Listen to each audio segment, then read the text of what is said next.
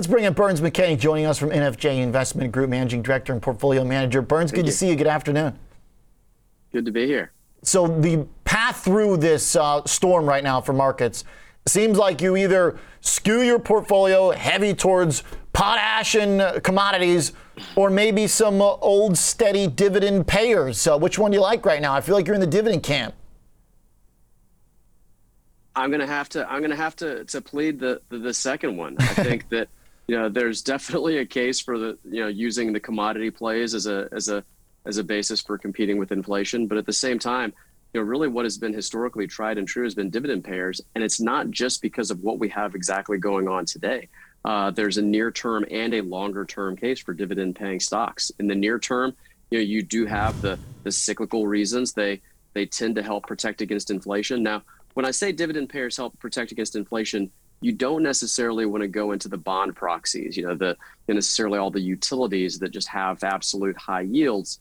But look for dividend growers.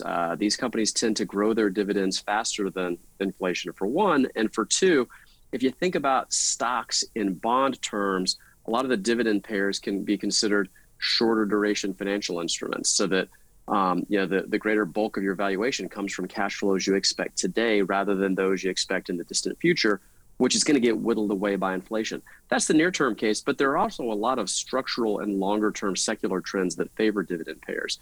You still have just the fact that, due to financial repression, due to the fact that there's just no yield anywhere you go, there's a supply-demand imbalance whereby I always like to say the supply of yielding alternatives is very low, but the demand is very high. Again, you have within the U.S. and a lot of developed nations, a baby boom generation that really has reached that stage of their investment cycle that they need income, they need cash. And so you've got demand high, supply low.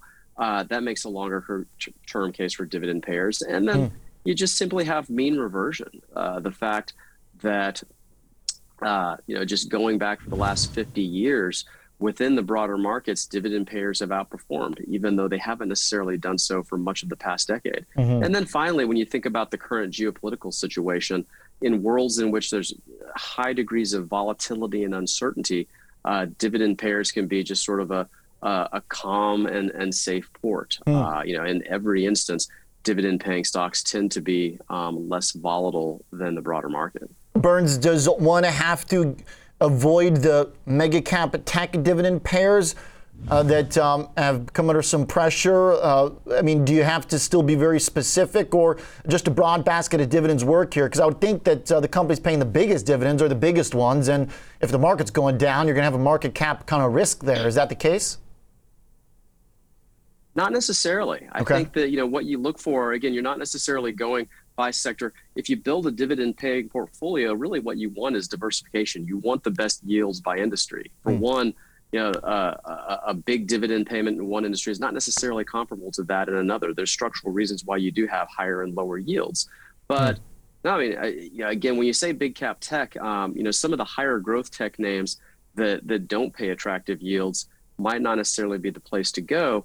But likewise within tech, that's actually one of the areas, if you think sector wide, where you have some of the cleanest balance sheets, some of the lowest dividend payout ratios, and thus the best prospect for future growth in names like a Microsoft, like a Broadcom, that have been raising dividends, have very little debt on the balance sheets, and look poised to pay higher dividends in the future. That's the best way to keep up with inflation. Hey, they're looking like solid rocks right now. Ports in the storm, Broadcom, Microsoft.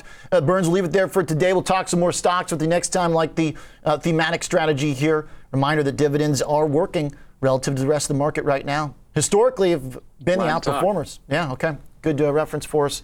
50 years outperformance that might need to come back into play. Thanks, Burns, joining us from NFJ Investment